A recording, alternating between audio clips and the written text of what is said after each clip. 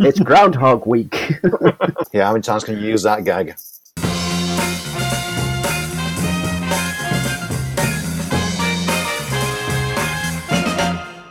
Hi and welcome to episode 29 of The Film File, the film show for film geeks, by film geeks. And as ever, I'm joined by a film geek, my friend, buddy, and man-at-arms, Andy Meakin. How are we doing, Andy? I've not got many arms. Well, I've got 2 arms, but I've not got arms as in arms. But yeah, I'm good. I've had a curious week. I'm getting back into the routine of watching a lot of films. Oh, that's good. To say we do a film podcast every week, I think that's perfect. I had those few weeks that I was doing like 14 to 18 films per week, but then I suddenly dropped down to doing like 5.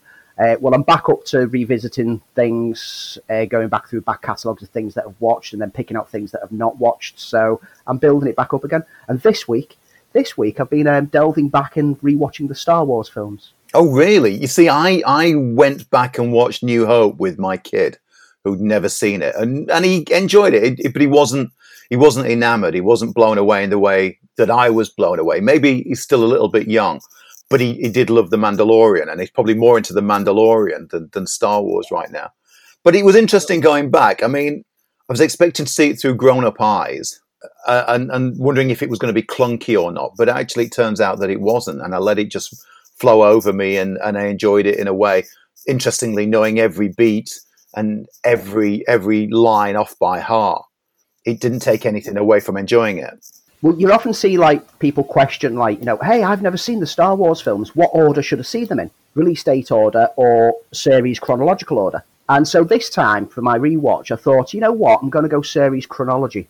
And I'm going to start with Phantom Menace and work forwards. And I've not got to New Hope yet. I'm ready to start New Hope. And all I've got to say is that if it wasn't for the fact that I knew that the film series gets better from this point, I'd have given up by now. Really? Yeah, Phantom Menace is worse than I remembered. I've never revisited it. Attack of the Clones is marginally better, but not great. Revenge of the Sith is an absolute mess. And then the Rogue One and Solo films that loads of people rave about these days as being some of the best of the new ones. From a narrative point of view, if you've not seen A New Hope, Empire Strikes Back, Return of the Jedi, they have no relevance to you. Yeah, absolutely. They are ham-fistedly filled with references and nods for things that haven't happened by that point, just to make the fans go, oh, that's that bit, oh, that's referencing that. So if I'd never seen Star Wars before, I'd have got to this point and just gone, I'm out. I don't know what's going on. This is self-indulgent nonsense. They are not good films. I mean, I wasn't enamoured with them when they came out because I could see past all the nostalgia aspects. I mean, you know how I feel about nostalgia getting shoehorned into films and ruining it. Ready Player One. We do. And these are perfect examples of how dwelling on nostalgic aspects for the fan base ruins a film. Yeah, I'd have been if I didn't know that A New Hope should be a good revisit, and Empire Strikes Back, it will definitely be a good revisit, I'd have stopped, and I'd have moved on to something better like Star Trek, which at least, no matter what order you watch them in, every other film is good. Yes. You'll have a bad film and go, oh, do I continue? And then you'll start watching the next one and go, oh, yeah, I'm back in. I've not revisited Phantom Menace and the first 3 of the trilogy. I saw them the first time. I agree with you. I think they got marginally better as they went on. I almost think that Revenge of the Sith should have been the first film because that was the most interesting plot-wise of any of them. I didn't care. That was the hardest part about it. I just didn't care for the characters and their plight. To some extent, knowing what the end result was going to be, it marginalizes it. And I've got to say this for Rogue One. For a world where you knew what the end scene was going to be to an extent, there was enough surprises in it and characters to be intrigued by and interested in, to carry it through and to stand alone. Yeah, of course, it's full of fan service, and I don't think you could have made Rogue One without the fan service. But I do think that it's a stronger film than any of the 3 of the first part of the trilogy. Absolutely. The problem with Rogue One, I think it could have done without the fan service. Because I think what weakens that film for me is the forcible insertion of things from later films. Having Tarkin in there takes away from Krennic as like a great villain. Throwing Vader in there takes away from everyone else and makes him the center of attention, and throws in like that, like, try not to choke on your aspirations. Oh, you're such a wisecracker, Vader. Yeah, that forced references that actually weaken the characters that were created just for that film. And you could see that there's studio pressure to put them in. And, there's rumours and speculation and talk about how it was like kind of edited behind the scenes and he was forced to do this and forced to do that. And I would love to see, the actual Edwards cut. No, we can't release another cut. I'm sorry. I think we're up to our limit on release the cut, because I'm still pushing for the release the Roger Corman Fantastic Four cut. I'm still pushing for David Lynch's Dune cut, but I think there's only me pushing for that one. Oh no, I'm with you with the Fantastic Four one after watching that documentary. So anything else? Anything else been happening in your world? I'm continuing with me revisit of MASH, which we'll get to later. I'm also started watching a show that I'd never watched before, thanks to the recommendation, which we'll get to later. Oh, right. Well, so in this show, we're going to be giving you all the news from around the interweb that Andy will have hunted down like a master, hunter, really.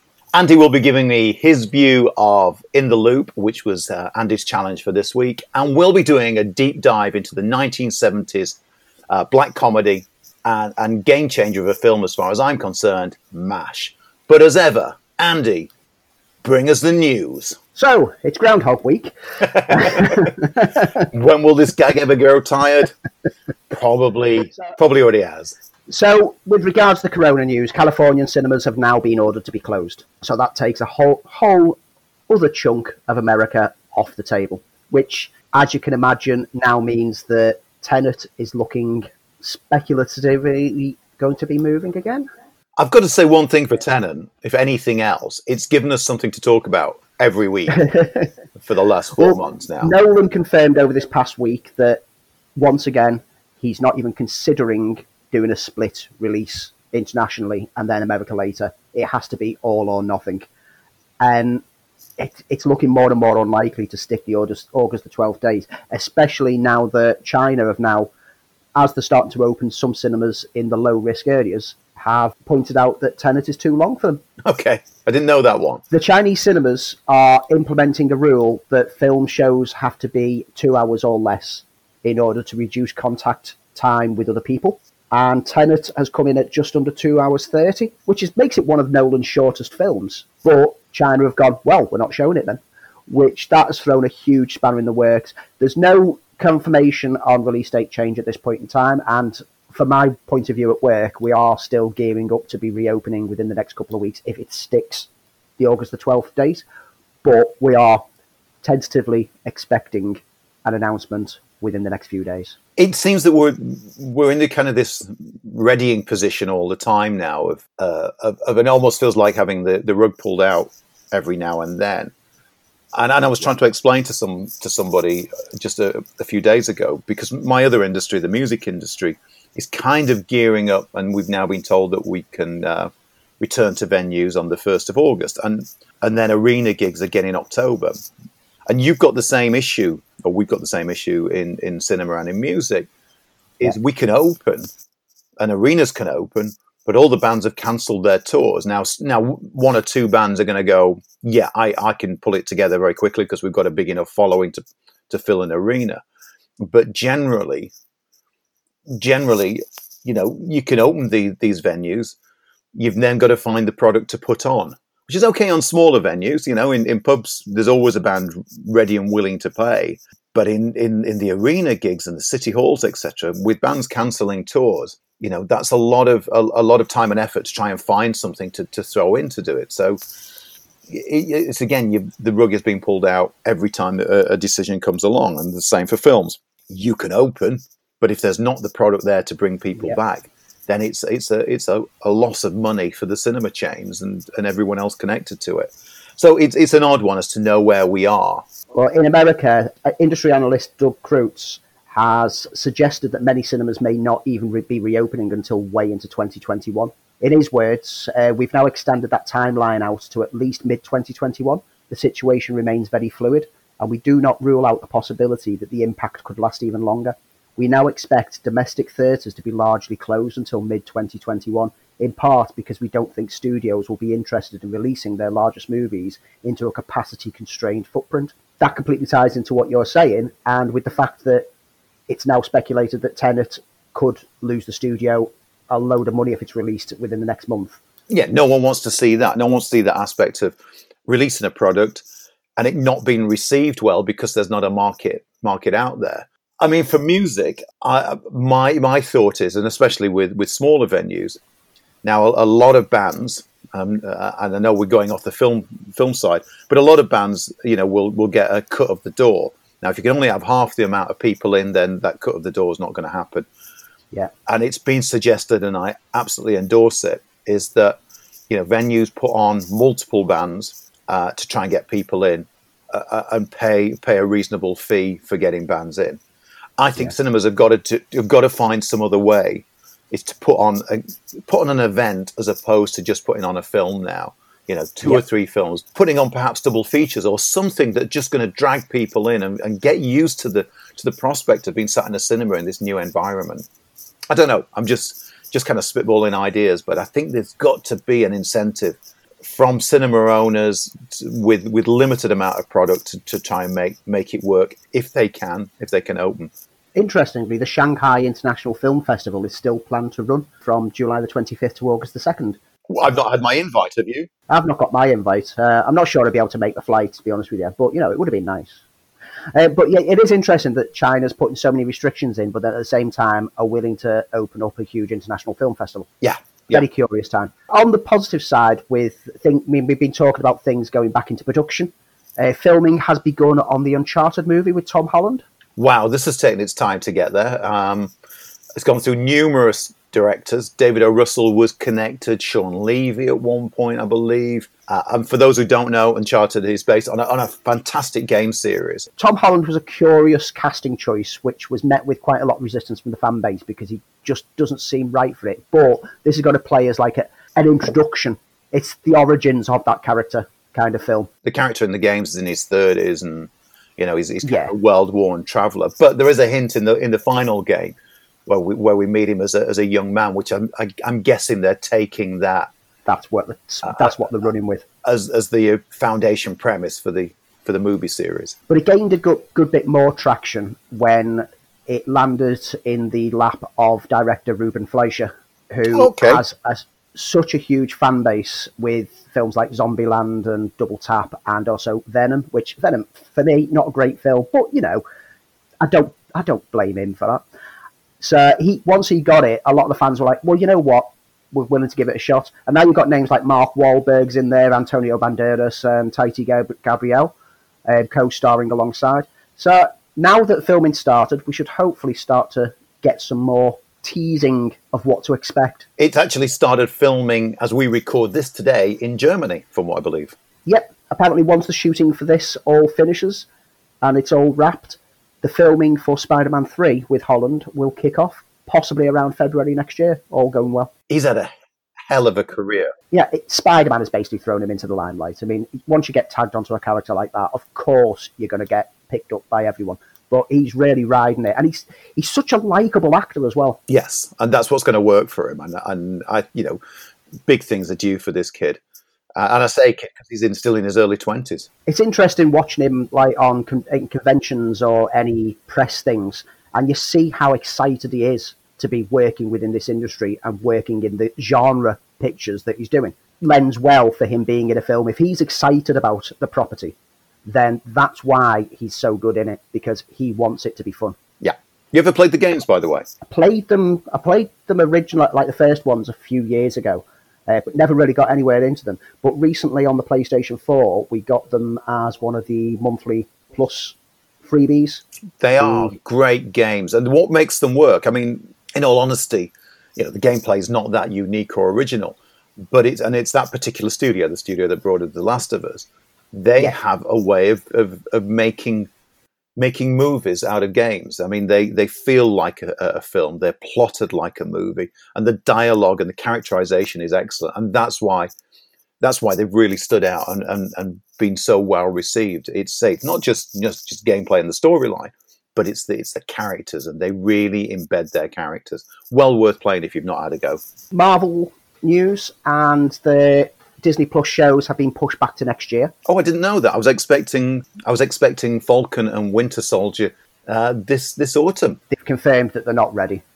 I should be crying into my tea. that's made people obviously turn around and say, well, what's worth sticking around on Disney Plus for? Well, it's worth sticking around because there's still a huge amount of content on there, and they occasionally drop some surprises. But at the same time, there's been another New Mutants trailer released. And I think you said this just before we came on air. With all the clips that we've got of New Mutants, we can actually start to put together a fan flick version. They're just going to keep releasing a new trailer every couple of months, and then 5 years down the line, they'll turn around and say, but we did it as a serialized episodic thing, didn't you get them? This is the only way that they're getting this film out to us. And Hawkeye, I believe there's been some news on there. Yes, we've got 2 directors signed on to direct the series, because it looks like the other shows are sticking with one director throughout the run, as opposed to episodic directors that you normally find in episodic TV. Do you know who those directors are? I don't know. It's funny enough, I've looked and I still don't know. Amber Finelson and Katie Elwood and Rhys Thomas are the first group who've been hired. Now, I'm not familiar with any of their work. Finelwood and Elwood are collectively known as Bert and Bertie. They recently directed Troop Zero, of which I know nothing, which was for Amazon. And Thomas has shot the likes of Comrade Detective and John Mulaney. So quite unknown. So it looks like they're going down the indie route like they did with Captain Marvel on this one. Which is, it's kind of the Marvel way, isn't it? Yeah, a part of it is a costing exercise. You don't have to pay as much for a lesser known director, so pick up some kind of up and coming indie whiz kid or whiz kids to shoot your movie. And because Marvel have such control over their movies, and not in a controlling way. Not in a controlling way, but they control the IP on it. Unlike DC, who are picking directors to guide their films as opposed to a producer. You just have to look at the Russos, who were handed a Captain America film, delivered the best Captain America film, and then basically got given the keys to the kingdom. Yeah. And that shows that they've got so much faith in TV directors, people who are known for something completely different to what they're going to be delivering, because they can bring a new vision. Yeah, we know with Hawkeye film, it's going to be Jeremy Renner passing the bow and arrow over to a younger archer named Kate Bishop. Yeah. There's still no lockdown on casting for Kate Bishop. Hailey Steinfeld was in negotiations, but apparently they've fallen through. Yeah, she was a hot favourite. She was a fan favourite, and it looked like at one point that she'd signed on the dotted line, but apparently it appears not. But with coming from the pen of Jonathan Igler, who's acting as series showrunner, who gave us the glorious Mad Men. Oh, I love Mad Men. I did a revisit on Mad Men recently, and it's not lost any of those qualities that made it such a fantastic series. A series, interestingly enough, where you didn't like the leading characters. It's going to be interesting to see what we get with this one. And I'm more excited for a Hawkeye series than I have been for the Falcon and Winter Soldier. Yeah, because Hawkeye is a bit of a blank slate compared to those characters. And if they are going down the fantastic run that Matt Fraction did with it, which it appears that's where they are, then I think it's... I think they can go anywhere and do something really unique, because that, if you've not read it, it's well worth a read, and subsequently set the style now for any of the Hawkeye comic that's followed on since there. We could kind of segue from Mad Men to this, because John Hamm has been cast as Fletch. I loved the first Chevy Chase Fletch film. I think it's not only hysterically funny, it's a good detective yarn. And it worked. He worked really well. He was basically Chevy Chase playing Fletch.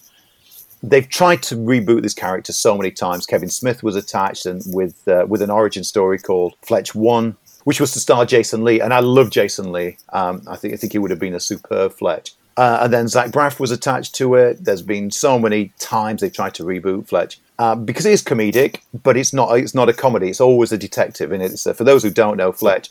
He's a reporter for a newspaper, an investigative journalist who has a penchant for disguises, in which if you ever see the Chevy Chase version, they were just Chevy Chase. It worked really, really well. So I'm excited to see Fletch. I've only read one of the novels and quite enjoyed it, but I believe they are basing this on the second Fletch novel. Second book, Confess Fletch, which sees him embroiled in the middle of a string of multiple homicides, and he is targeted as the prime suspect.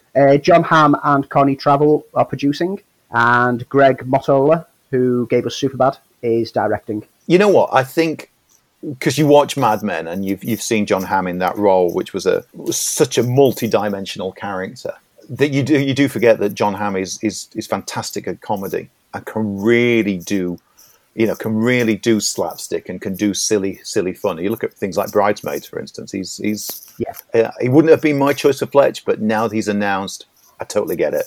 Paul Thomas Anderson's new film, which will be him going back to the 1970s San Fernando Valley, has been picked up by MGM. There's no confirmed name of what this film is going to be, but initially this was a Focus Films production, but the pandemic shutdown occurred before any movement was made, and so MGM is taking over after Focus have budget issues. The film sees multiple storylines played out in a Paul Thomas Anderson kind of way, with the main linking one centering on a child actor going through high school.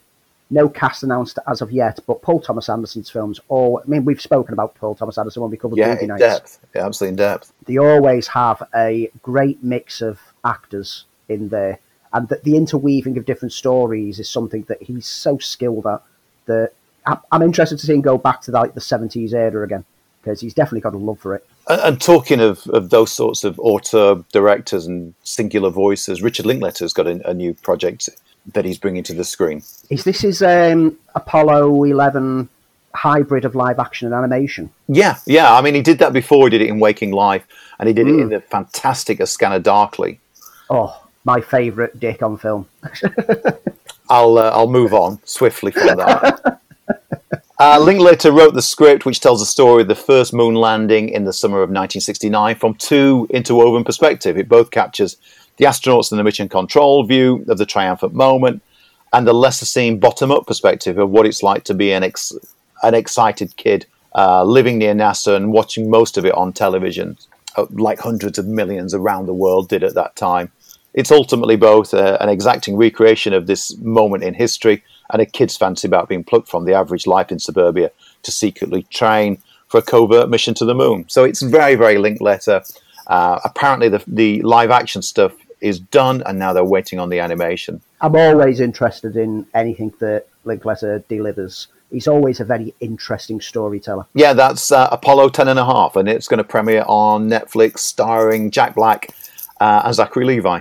Speaking of Netflix, have you seen the trailer for the upcoming superhero film Project Power? No, and I've not heard of this. Is Project Power based on an existing IP? No, it's a new IP. It's a superhero film. It's got similarities to, and I'm trying to place where I've seen this idea before, because the story is that there's a drug that you can take and it gives you superpowers for 5 minutes when taken. It does echo a little bit of Limitless. Yeah, there's that. Yeah, that's possibly what I'm seeing the inspirations from. The basic story is that one man is trying to rescue his daughter from the sinister organisation that's behind the drug. You've got names like Jamie Foxx, Joseph Gordon-Levitt, who this is the second of his 3 films out this year. He's a really busy boy at the moment. And it's set typical Netflix. They've just dropped the trailer because the film itself is coming out in little under 3 weeks. August the 14th is the date for this. And the trailer looks quite good. And that's available to watch now, yeah? The trailer's available, yeah. So August 14th, we'll be looking for it. The directing team is Ariel Schulman and Henry Joost, who gave us Paranormal Activity 4, Never, and Viral. So they come from kind of a horror kind of background. And I think that lends well to doing a different kind of take on superheroes, which is, New Mutants. But and that's called Project Power. Project Power. So get that trailer checked. It's it's definitely got star power in there, and it definitely looks like an intriguing concept. Well, in a little while, I'm going to give you my review for Old Guard, which is launched on Netflix. And we're going to talk a little bit in detail about how Netflix is really going out there and pulling in tons and tons of IP. And Netflix again, the SpongeBob movie that has been cancelled from cinematic release and going straight to video on demand in the US is looking to be a Netflix exclusive for the international market. There's no date set for the international, but the deal apparently means that Netflix won't have to match Paramount's initially planned early 2021 date and gives them more freedom to drop it at any time that they want. I'm not enamoured at all by SpongeBob, completely passed me by. I'm too old and too grumpy to care. I'm not really a fan of it myself, but I know that it's got a lot of fans. So yeah, huge. I mean, it's got a huge cult following, not just amongst kids. It's a great snap for Netflix. One show that was set for a TV series prequel to a movie that's been scrapped is Sexy Beast. Oh, really? I didn't know they were looking at a TV series. You know, as soon as you said that, I just thought, oh, good. Yeah, the project initially got a green light for straight to a 10-episode order, but it's been axed before any shooting can take place. There's no official reason given, but the suggestions are that it's a cost-cutting exercise after the Viacom and CBS merger. And it was going to focus on the early criminal career of the main characters from Sexy Beast. And I'm not really sure that we needed to see that. I think it would have just been a generic heist series. Yeah, it's a perfect film that you don't need to know the characters before, because everything's laid out to you on the canvas that is that movie. You know everything you need to know about those characters, the relationships. It's all there because that's what great storytelling in a great film will do for you. It does infuriate me, and it's, you know, there has been a couple of exceptions to this, that you don't need to know the backstory of certain characters because we're told everything we need to know about them. If we wanted to know more about them, the writer would have written a book. Noah Centineo, who we all know from To All the Boys I've Loved Before and Charlie's Angels, yeah? Of course, the name just slips off my tongue. Well, he's joined the cast of Black Adam. Right, Black Adam is the DC project based on the villain who was the main antagonist for Captain Marvel, or as most people call him now, Shazam. Noah's going to be playing Atom Smasher. Now, there's a character from the golden age of comics. Well, he's clearly not a DC version of Ant-Man because there's no ants, but he can control his molecular structure to grow and shrink. So, okay, it's just an Ant-Man DC version. What's interesting about the Black Adam movie is that Black Adam is a villain. So we've got a villain-central film with Rock the Dwayne Johnson playing Black Adam. And now they've cast his opponent, who's the good guy, but he's the secondary character. So it's a flip side of your normal superhero origin films that we're going to be kind of rooting for the bad guy. Yeah, I mean, they're going to go and say, well, look at Joker. Joker was a perfect example where you rooted for a villain, and it was a successful movie and a fantastic take on a character. The thing with Black Adam is he's not even apart from the last sort of 10 years or so, we're not a particularly well-known villain amongst most of the DC stable. It's not like you doing a Doctor Doom film. And I think it was a missed opportunity not to have him instantly fight Shazam because they are equally matched characters. I don't know. I don't want to say this is going to be a lousy movie because I've not seen it, not read the script, know very little about it. I'm intrigued by it. I'm also slightly disappointed that we could have had a Shazam Black Adam movie, which would have been a stronger bet for me. It's in the safe hands of Jaume Collet-Serra, who gave us the 2016 film The Shallows with Blake Lively. Okay, that was okay. However, this is also the same director who gave us Non-Stop and House of Wax, so let's not get too excited. And they weren't okay. Moving on, and we've spoken about A24 and their output previously, that they gave us things like Lighthouse, they gave us the excellent Midsummer last year, and so their films are always interesting films. Have you seen any of the stuff around The Green Knight? No, I've heard little bits and pieces of it. It's sort of spread around, but I know very little about the actual movie itself. We talked about this a few weeks ago, didn't we? Yeah, it's adapted from the poem of Gawain and the Green Knight, which I know, which is Arthurian mythologies. And the film will star Dev Patel, Alicia Vikander, Joel Edgerton, Ralph Ineson, Sean Harris, Kate Dickie, and a wealth of other people. Great. And it's directed by David Lowery. The film itself looks as intriguing as you expect from A24, and the trailer gives you nothing but makes you go, what am I watching? They've released they're releasing a rather interesting tie-in spin-off, a tabletop RPG in a very Dungeons and Dragons style. Well, that fits in very well into sort of, it's not necessarily the fan base, but it's definitely an interesting way of gaining interest in this product. It's got me interested. I mean, just the description of the quest itself. From the hallowed halls of Camelot to the mysterious wilds of the fabled Green Chapel, embark on a mythical journey across Arthurian lands in search of the Green Knight. I'm in. You're sold, aren't you? I can tell already. I am sold and I am purchasing this. But it's a very interesting tie-in because normally you get TV spin-offs or you get, small little webisodes ties in. It's very rare that you actually get an adaptation to game. If A24 want to do this with any more of their films, I would love to do a really messed up conspiracy kind of Midsummer RPG. In fact, I'm probably going to write that myself. But this is a purchase as soon as it comes out for me. Whether I can get a group of people around the table to play it is another matter. Shall we round off the news? Yeah, let's round off. Shall we round it off with a final mention from Dune director Villeneuve has weighed in on his thoughts about films needing cinema screens, something that Nolan has been so passionate about. As you know, he wants to keep cinemas going, and he's determined that cinema is the way to watch his films. Well, recently on Roger Deakinson's podcast, Villeneuve was on there and asked how does he feel about, you know, whether people watch his films on the big screen or the small screen, and apparently he doesn't care. Oh, really? I've got a long quote by him which sums it all up. Roger made jokes about my iPhone. For people who don't know, Roger was traumatized that I had the thin red line from Terrence Malick on my iPhone, and Roger thought it was horrific. Me, I thought it was cool because I could take the movie with me. It's not the same, but the thing is, I want to fight for the big screen, but a lot of my own cinematic experiences have actually been on television. I discovered 2001: A Space Odyssey on television, and I later realised that I discovered Blade Runner on television. I discovered a lot of movies that were massive influences on television, or, like most Ingmar Bergman films, I discovered on VHS. And still, through these movies, they had massive impact. All that debate on the size of the screen, because I'm a filmmaker and I just love films. I love the experience of being in a cinema with an audience, but I think it feels more important that people see them.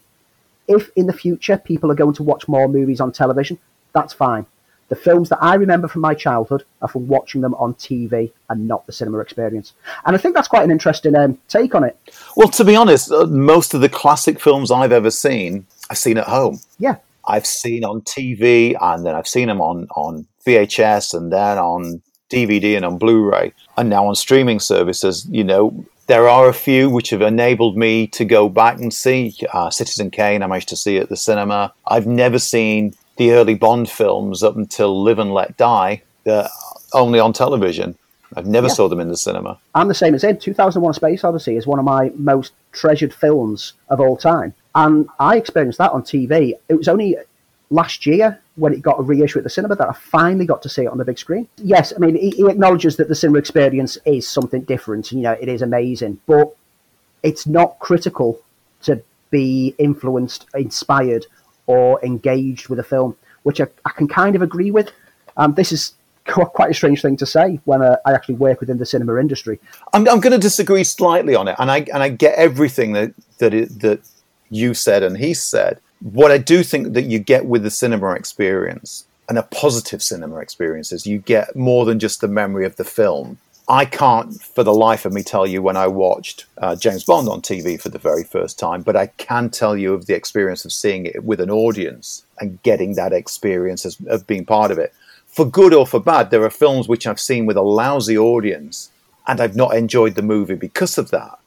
And then readdress that later. But there are films that have made for it. Seeing a comedy with an audience is a unique experience, but when everybody laughs and everyone is into it. And same with a good horror movie, that audience participation when people scream and people get anxious and jump and all jump together at the same time feeds into that. Seeing Jaws in the cinema and seeing the point where the head bobs up as a shared experience in a movie theater it was incredible. But you know, my love of a film can also be changed by seeing it with a lousy audience. Nothing worse than going to see a film being sat next to somebody who completely hates the film that you love because you're aware that they hate it. Yeah, I can get that.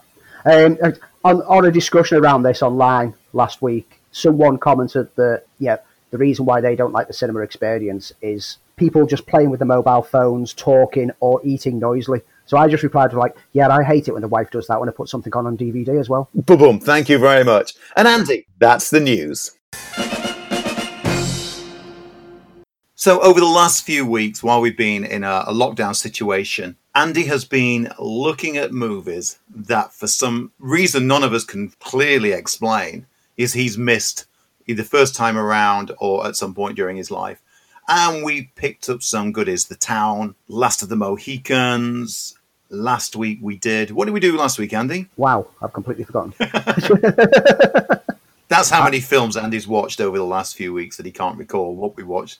What he only watched last week. So anyway, I've been choosing films for Andy to watch. It was Hugo. It was Hugo, of course it was. It was only a week ago, Andy. You were there, I remember. So this week I've chosen for Andy to watch is In the Loop, which is a 2009 British satirical black comedy directed by Armando Iannucci. It's a spin-off from his BBC TV series, which if you've never watched, you must. It is available on Netflix, called The Thick of It.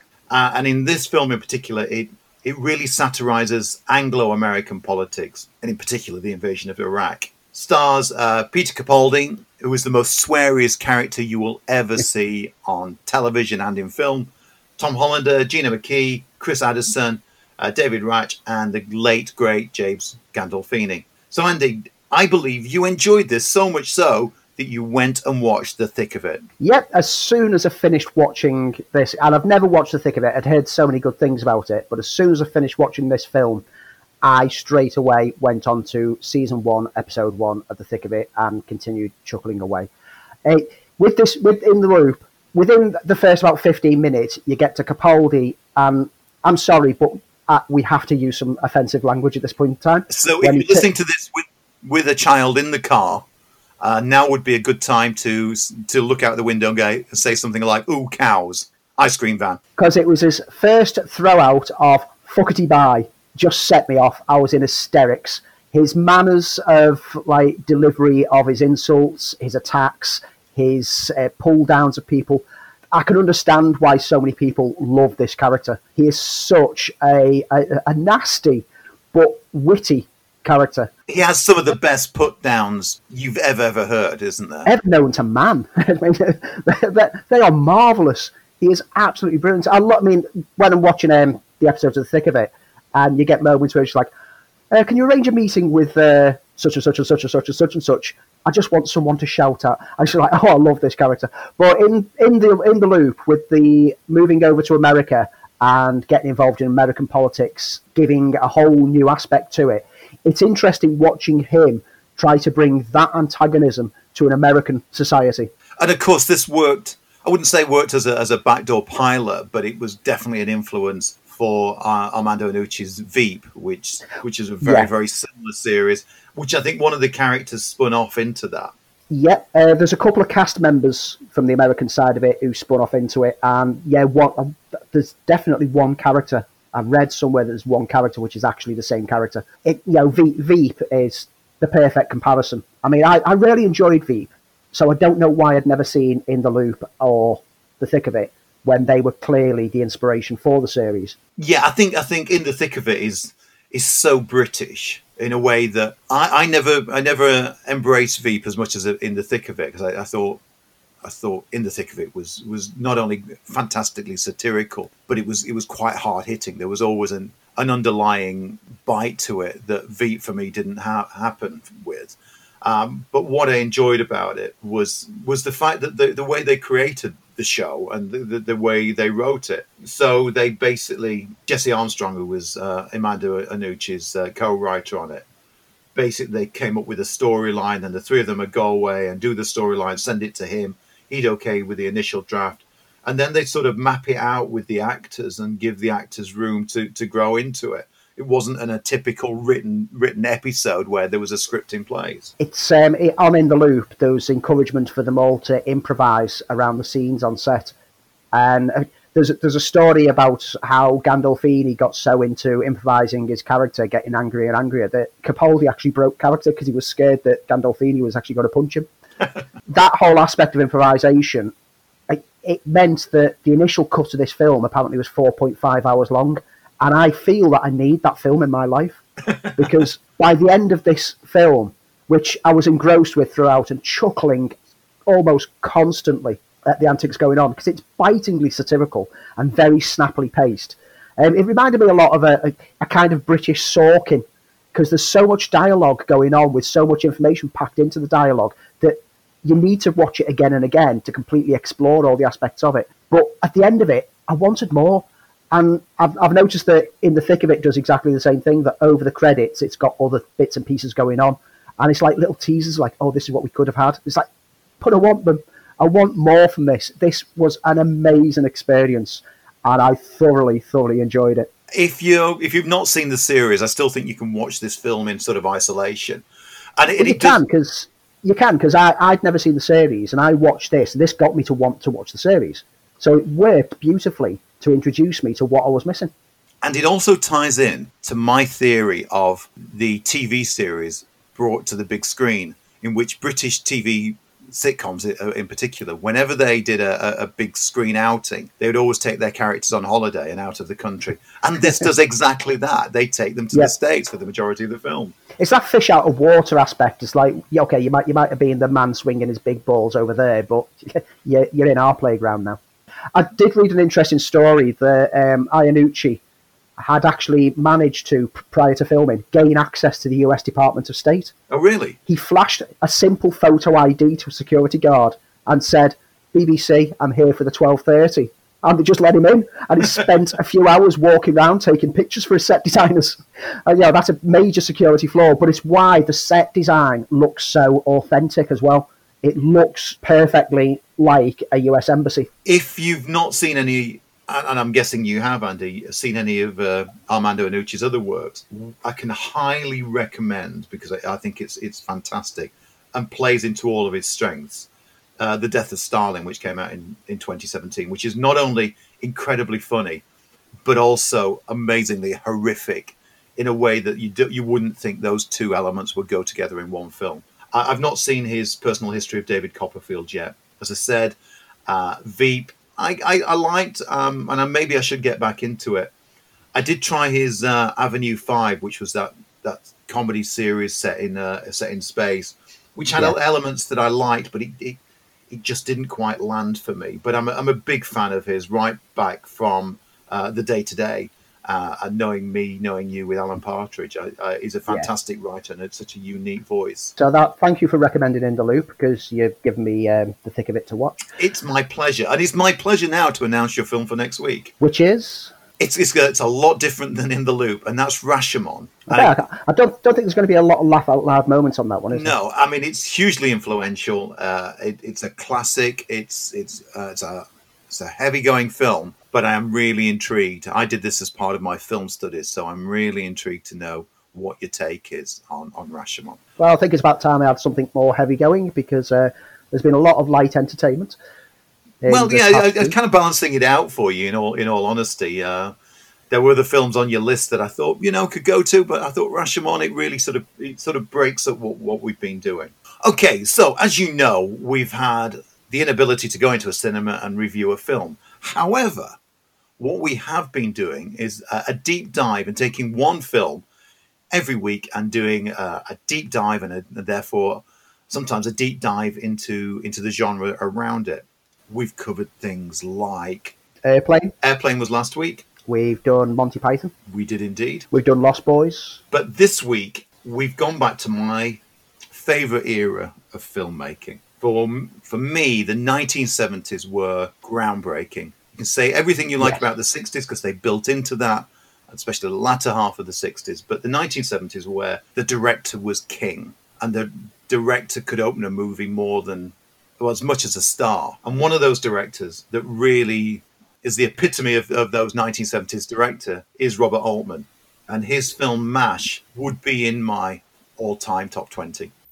A United States Army field hospital somewhere near the front lines. Check this place out. See what the nurses are like. That one, the sultry bitch with the fire in her eyes. I think you will find these accommodating. They're quite dry. Don't you use olives? We do have to make certain concessions to the war. We're 3 miles from the front line. This is the story of two indispensable military surgeons. They had the Army over a barrel. But did they take advantage of it? Yes. MASH, a motion picture that raises some important moral questions.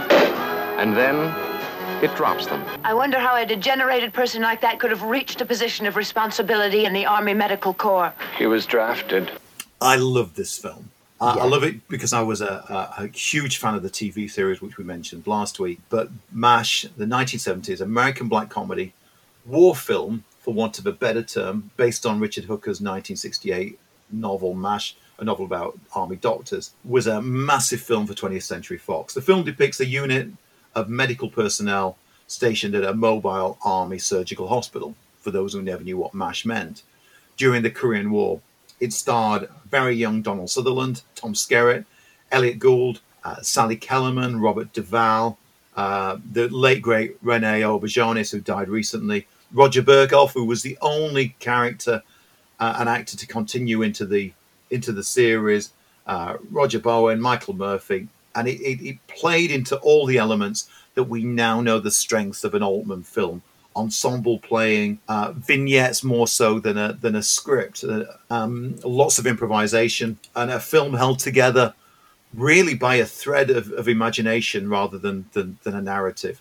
So, looking back on MASH, Andy, were you ever a fan of it? Does it mean as much to you as it did to me? I'm a fan of the film MASH, but I became a fan of the film MASH through my love of the series. Yeah, me too. So I was introduced to it from the series, and initially when I first watched the film, it was a bit jarring to have the same characters played differently by different people, with the exception of Gary Berghoff as Radar, who's the one who carried over. And so initially I thought, it's okay, but I don't get it. But then I went back to it a couple of years later and got a lot more from it. I totally have to agree with you on that. And it is simply because, 11 seasons of a TV series, you're keyed into those people in the roles. So it was jarring to be introduced to it in a different way. But taking it as its own film, it's a great satire. I mean, it was made as an allegory to the Vietnam War, because the Vietnam War was still going on when the film was made.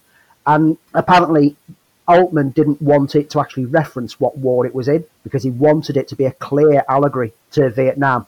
But the studio forced them to put the scroll at the beginning saying, and then there was Korea, as an introduction. And then, because they'd been forced to do that, he then used the little Tannoy announcements every now and then would reference something to do with Korea. But up until that point, he wanted it to just be set within an unspecified war. But it's the cast are great. I mean, Donald Sutherland is always great in anything he does, and he is always playing basically the same character. And it was one of those things where you saw him team up with Elliot Gould. Yeah. And these were the epitome of 70s stars. They were very everyman leading actors. To some extent, you compare an Elliot Gould and a Donald Sutherland to today's people like a Ryan Reynolds or a Tom Cruise. They are very, very, very different of what you expect to be a leading man and a star. Going back and rewatching the film this week, which I've got as part of the beautiful box set of the TV series and the film altogether. Oh, what a great box set. Now, is this a film that I could recommend to someone for the first time now? I'd be hesitant. And the reasons for that is because when you look at it in this environment today, the main characters that you're supposed to be following and embracing are not the likeable, lovable rogues that people like me and you can see because we've grown with this and we've seen it, we can fit it in the times. But they're actually quite misogynistic and bullying. The film itself, for a modern audience, has that problematic aspect of being so of its times, but not as of its time as its books, because one of the characters in the film, Spear Chucker Jones, was called that for very racist reasons in the books. But in this, it's because he used to throw javelin for the sports teams that he played for. I've read the books. I've read Hooker's original novel. It is problematic in the extent that it was written at its time. I disagree that Altman described it as being a terrible and somewhat racist book. Yes, mentioning what you've just mentioned. I don't think it's a terrible book. I think it sets the scene. There's a lot of the elements are used there. Ring Lardner Jr., who wrote the screenplay, basically wrote the screenplay as a kind of a springboard for what Altman did with it. Scenes were improvised. Altman changed the running order of some of the major sequences.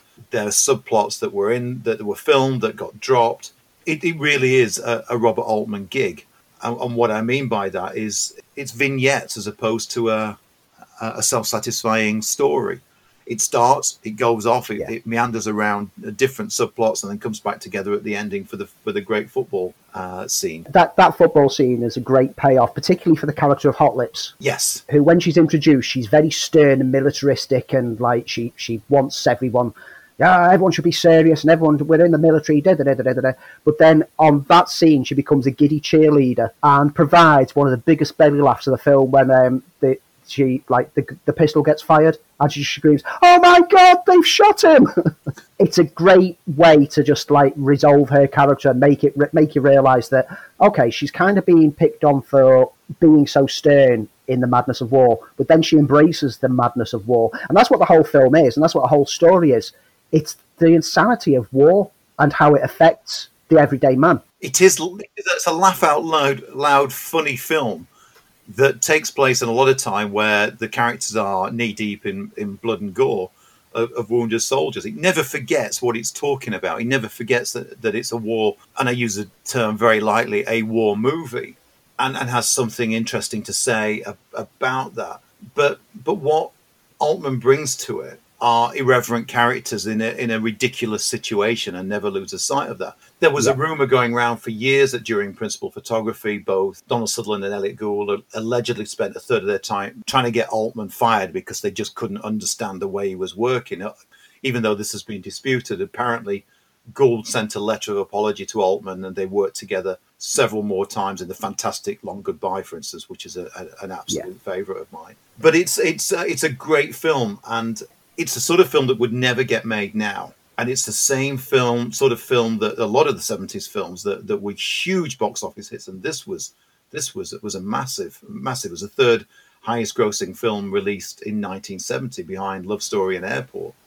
But this sort of filmmaking is now a thing of the past. It's a real time capsule to innovative director-led movie making, which would now, if it was to be made, would end up on Netflix. In amongst all the comical portrayals, the farce, the ridiculous aspects of it, you've got scenes like the Last Supper scene, which, there's even though, again, it's a controversial element to add into a story for this day and age, but you've got the character who wants to kill himself because he doubts his own sexuality. And so they give him a Last Supper, and they seat it and frame it exactly like the famous painting of the Last Supper. Yes. Absolutely beautiful shot, beautifully set up. And then you've got that theme tune. That iconic theme tune, Suicide is Painless, is such an amazingly melancholic tune. It's interesting that when they did the TV series, they took the theme and made it sitcom-y and worked away from the Suicide is Painless aspect of it. It's a great film. Would I recommend someone to watch this who hasn't seen the series? Probably not. I think that in this day and age, you need the series to get you to adjust lighter to those characters before going in and dealing with some of the problematic aspects that the film will raise in this day and age, and then you can appreciate the film more. I think if you want to see a great adult comedy that's not afraid to tackle bigger issues, the sort of movie making that doesn't get made anymore, then I would highly recommend MASH as being a time capsule to a period of filmmaking which is long gone. Yeah. But delivered some of the greatest films that we've ever had in a time when we didn't have to look forward to the box office summer hit.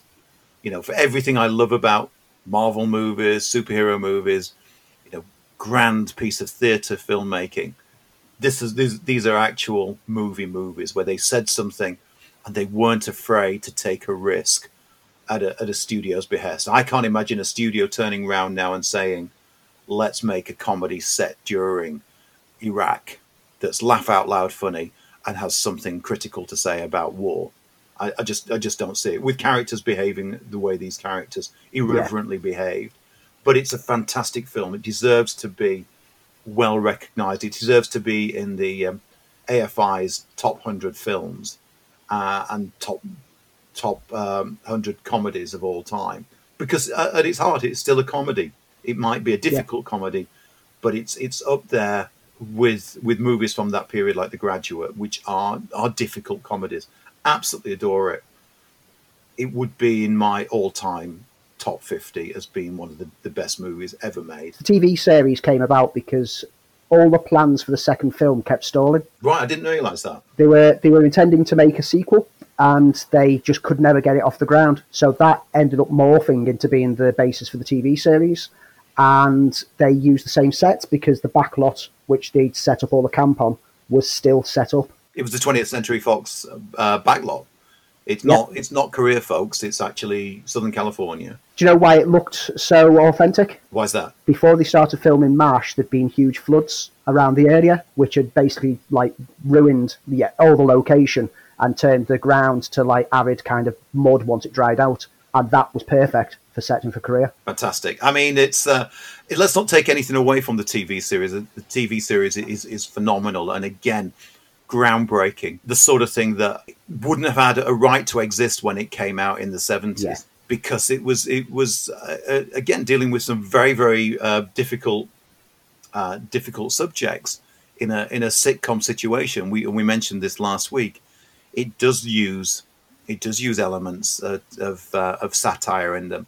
It makes the characters more likable than their movie counterparts, and it's very hard, if you've seen the series first, as Andy, you said at the top end of this, not to hear Alan Alda playing those. But they are cousins, as opposed to being nothing. Neither one takes away anything from the other. MASH as a film is a film in its own right, and the series is in its own right as well. Both were excellent. Both are still excellent. Yeah. So, as I said, we've not been sat in a movie theatre watching movies. That's not to say there's not been nothing to see. I mean, you reviewed Scoob a few weeks ago. We've had the Trolls movie doing exceptionally well.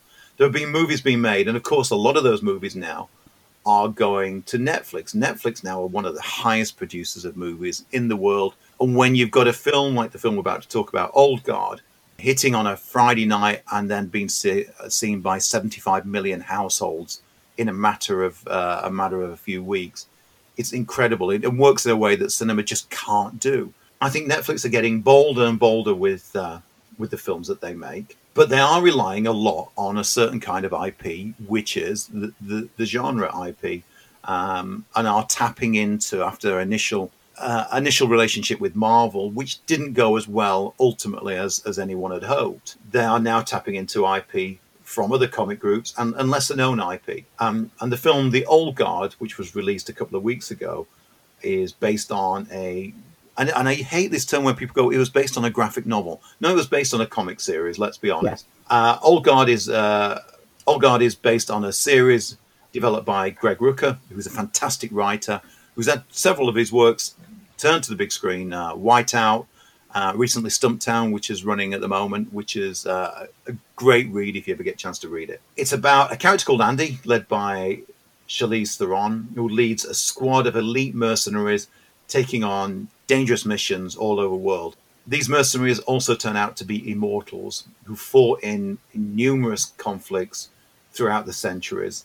At the beginning of this film, their latest job goes bad, and the team suspects someone is onto their secret. You've not had a chance to see this yet, have you, Andy?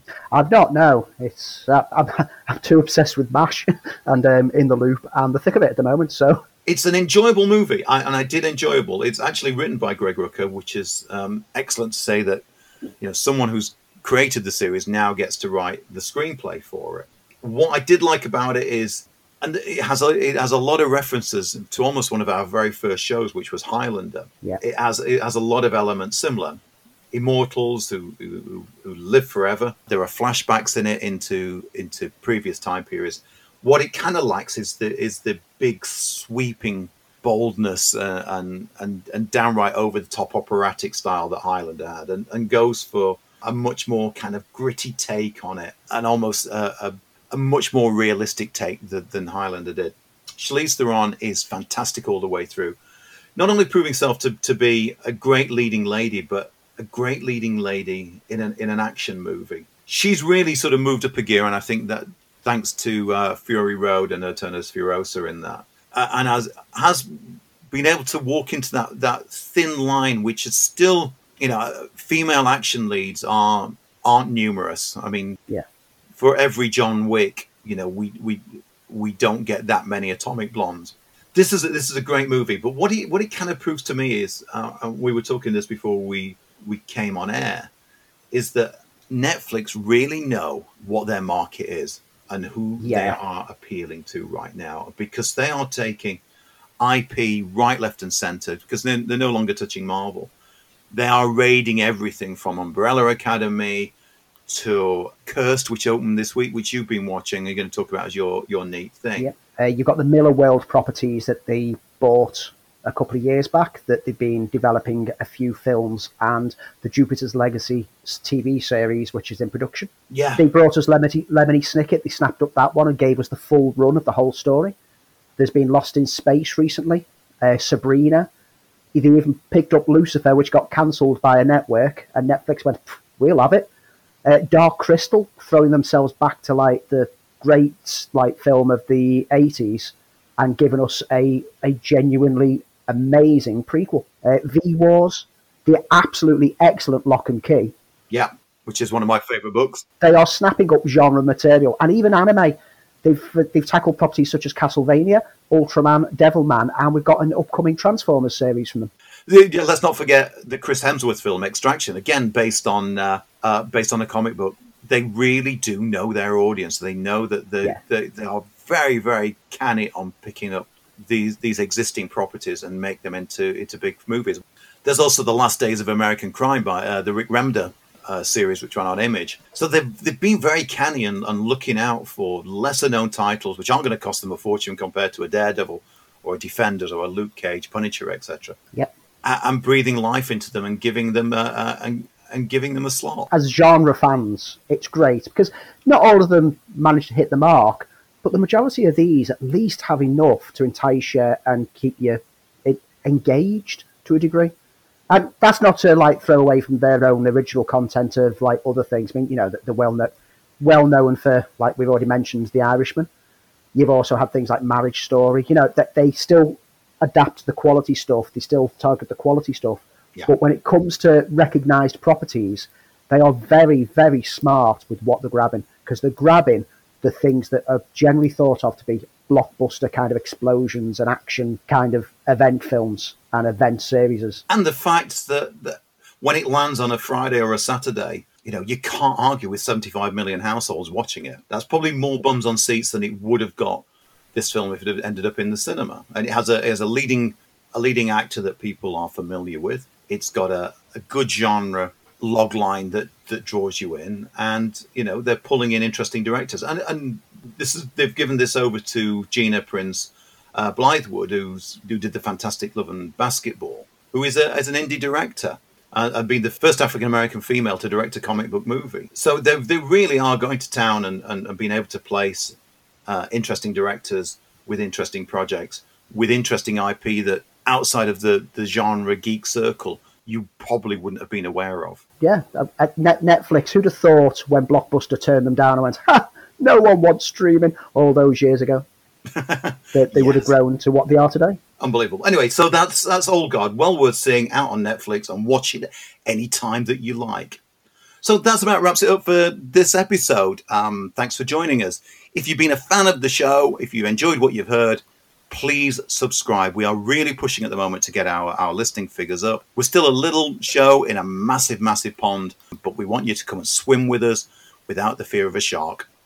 So Andy, before we go, as you know, we always look at what has been your neat thing. What have you been watching? What games have you been playing? What have you eaten? What is the thing that stood out for you over the last week? Well, we're back onto Netflix. Oh, really? I thought we just put that one to bed. I think we need to be sponsored by Netflix at this rate, because we talk about them quite frequently. But Cursed landed on Netflix this week. It's based on Arthurian legends, and I'm a huge fan of Arthurian legend. I love any adaptations, for good or for bad. I love to explore them. So, obviously, as soon as this one popped up, I was like, yep, I'm in. Gave it a watch. I'm 3 episodes in, and I'm absolutely loving it. It's adapted from the upcoming illustrated novel by Frank Miller and Tom Wheeler. I recognise that name. Young Frank Miller. Frank Miller, yeah, I think he's done some things in the past. Something about A City of Sin. He also reinvented that bloke who dresses as a bat. He did indeed. Yeah, a well-established name from genre and from comic books. The story of Cursed follows Nimue. Now, for those who don't know Arthurian legend, Nimue is the Lady of the Lake. She's the one who throws the sword out and goes, "Oh, I have it." Well, this is her, played by Catherine Langford, origin story. She's destined to become the Lady of the Lake, and she's a Fae. She's selected by the spirits to be the chosen summoner for her tribe of Fae, but she doesn't want that destiny. She wants to turn away from it. But Destiny being the fickle thing that it is, and with the land itself cursed at the moment, raining blood, Merlin apparently lost his powers and unable to rectify things. And a group of religious fanatics called the Red Paladins, hunting and slaying all heretics. She finds herself on a quest to return a mystic sword to Merlin, who, is not the Merlin that we know from many other adaptations. This is a great take on Merlin. He's a drunken has-been. Does it have that sort of Frank Miller-ness about it? Is it super violent? A lot of Frank Miller stuff is. I'm thinking of stuff like the 300 and Sin City in particular. It's very, very Frank Miller in the storytelling aspects. There is some brutal bloodiness in there. There's, in the opening episode, she dispatches with a load of wolves that are chasing her down in quite a gruesome way. It's got intrigue, it's got mystery, but it's got such well-rounded characters. Each of the characters in there, straight away, you kind of get their basis and you're caught up in the tale. Like this representation of Merlin, for me, ranks alongside the representation that we saw in the great film Excalibur. Oh, the Nicole Williams portrayal.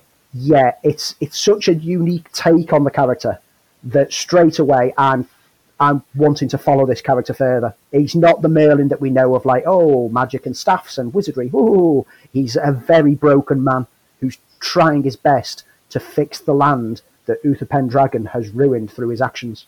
Excellent. Well, I'd read one Withering review, but that was based on the fact that it was a female take on the Arthurian legend, and heaven forbid that there's a female take on the Arthurian legend. I mean, it's not like the Lady of the Lake was ever female. Oh, yeah. Yeah. I mean, that's the thing. You've got to accept that this is the origin story of the Lady of the Lake. So obviously it's going to be a lead female character because we need to understand how she became what she became. Season 1 is all there on Netflix. Well worth a check out if you love Arthurian legend. And the cast are great. So for me, one of the things that I've been doing during lockdown is very little. I've been trying to keep myself busy, and now I've set out to did the write a screenplay in 3 weeks, which has now taken me 6. But I have been playing, and I wouldn't have done this normally because by the time I get to an end of a game, I kind of want to move on to the next one. But I've been revisiting a few old games. I replayed The Last of Us in lieu of playing The Last of Us Part 2, which I've still not got yet. So if anybody's listening wants to send me a copy, please do. You can contact us on Twitter and I'll tell you my address. But I did play Days Gone, and I talked about this as being my neat thing way back at the beginning of the year. Finally finished it and enjoyed it. Had dismal reviews when it came out. It was much improved by the time I ended up playing it. But I kind of missed it when it was gone. It was an open world game. You're a biker set in a post-infected, which is just like now, I suppose, a post-infected Oregon, and playing sort of. It's you can see its inspiration. It's the biker character out of The Walking Dead. It's the Last of Us. It's Red Dead Redemption. It's I Am Legend. But you know what? It was a B movie, and I thoroughly enjoy a good B movie. Got to the end of the game, thought, what more can I do? And then I was told to go and play the survival mode, which apparently was a DLC, which I didn't know. So you've got new options for campaigns. It's tougher enemies. There's no fast travel. Disabled, HUD by default. It's a much more gritty, heart-pounding in your chest variation on the game. Even though I now know kind of the layout of the world that I'm in, boy, it's harder. And thoroughly enjoying getting into a game that I don't really want to leave behind once it's done. And that to me is what makes a good game, that you want to play it again and play in a different mode. So my neat thing for this week is Days Gone, which if you go back to previous episodes was a neat thing then, but Days Gone in survival mode. I feel like a survivor. Replaying through a game that you completed on a survival mode is a whole new experience. I mean, The Last of Us had survivor mode that you unlocked once you completed it if you had the DLC, and that is the same, that it really throws you into a whole new way of playing the game. Yeah, I can't wait to play it. That's the thing. I mean, after this, I'll try and grab an hour. I keep saying I'll grab an hour, and then 3 hours later, where's my day gone?